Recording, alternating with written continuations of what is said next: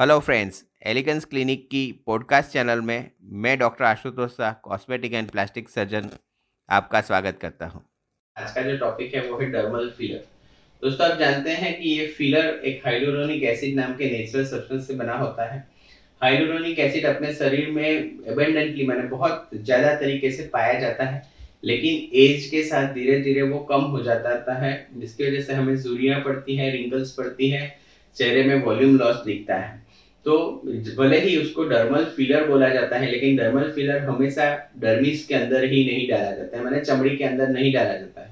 वो अलग अलग टाइप के होते हैं। आपकी फैट पेड्स के लिए, डीप आपके बोन्स पे एलिवेशन करने के लिए, या आपकी सॉफ्ट टिश्यू के एलिवेशन करने के लिए भी डर्मल फिलर का प्रयोग किया जाता है।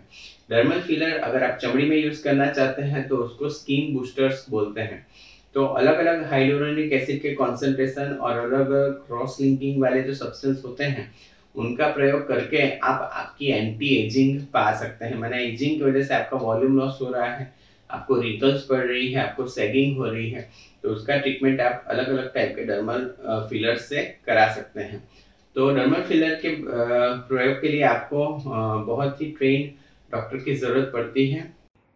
तो आपको इसके बारे में और जानकारी चाहिए तो आप हमें 9879546805 यानी 98759546 805 पर कांटेक्ट कर सकते हैं। और थैंक्स फॉर योर टाइम।